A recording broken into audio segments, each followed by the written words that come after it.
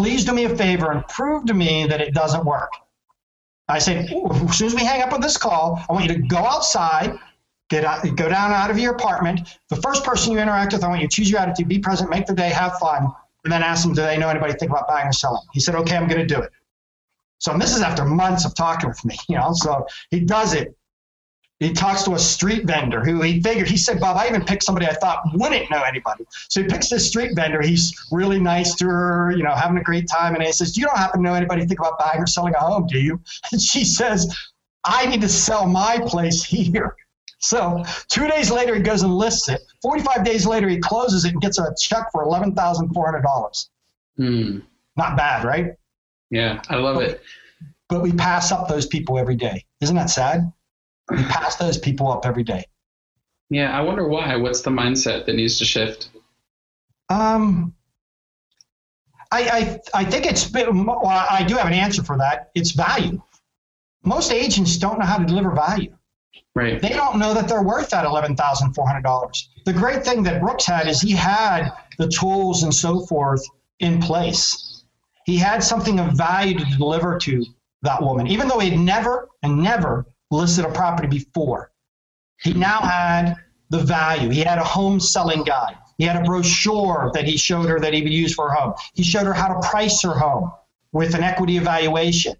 A lot of value, even though it was his first listing. Yeah. So, I think it's agents don't have the value, and therefore they're then intimidated to ask a question like that. Or they say, that's just not for me. I can't do that. And then I always say, when somebody says that to me, it's, well, riding a bike might not be for you either, but once you start trying it, it gets pretty fun and you get good at it and it's easy. Well, same with this. It just takes a little bit of time. Right. So what are the other couple ideas about referrals? Like, I love being present and having fun. I think that's a brilliant move. What other, thank you cards that. Yeah, so most people, we all have, hopefully we all have past clients, right? That we've worked with. But the sad thing is most of us don't stay in touch with those people. And if we haven't stayed in touch with them, we then feel guilty about starting it back up again. And that's really sad. Because I can't remember ever calling somebody early on that I hadn't followed up with and saying, hey, how's things going? And them on the phone saying, you jerk, don't ever call me again and hanging up on me. That's never happened. But that's a fear in most agents' mind. So stay in touch with your past clients. Show them what you're doing. Show them the value, because maybe you added the value later. So what I have people do is I have them go around and show their buyer presentation or their listing presentation, which is very professional. It shows value. So I know this. If you had a buyer in the past, what are they going to be in the future? Seller. Okay. So even if they're not selling right now, I want to go and meet with them. I want that collision. I want that interaction with them because I want to show them what I'm doing now, because they have a perception. Everybody has a perception of what we do in real estate, right? Mm-hmm. And usually it's wrong, okay? Or it's justified because there's a lot of, unfortunately, the threshold to get into this industry is pretty easy. Zero threshold almost. Yeah, somebody goes like this and goes, I have a fix for it. Yeah, you can't do anything else, so maybe you should be a realtor. I have a fix for it, like in climbing. I always tell people I could fix real estate, the real estate industry. Yeah. Because in climbing, if I made a mistake, what would happen? You die.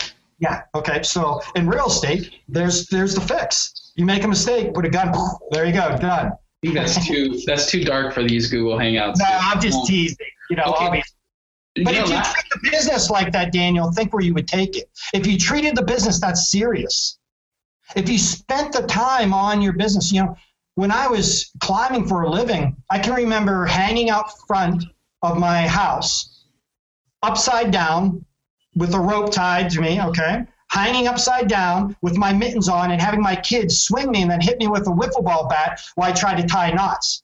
And they said, Dad, this is crazy, you're doing this. And I said, well, would you rather me practice now here at home or when I'm hanging upside down inside of a crevasse and I've never practiced it before? Right. When you start taking this profession as serious as your life depends on it, then you'll have success.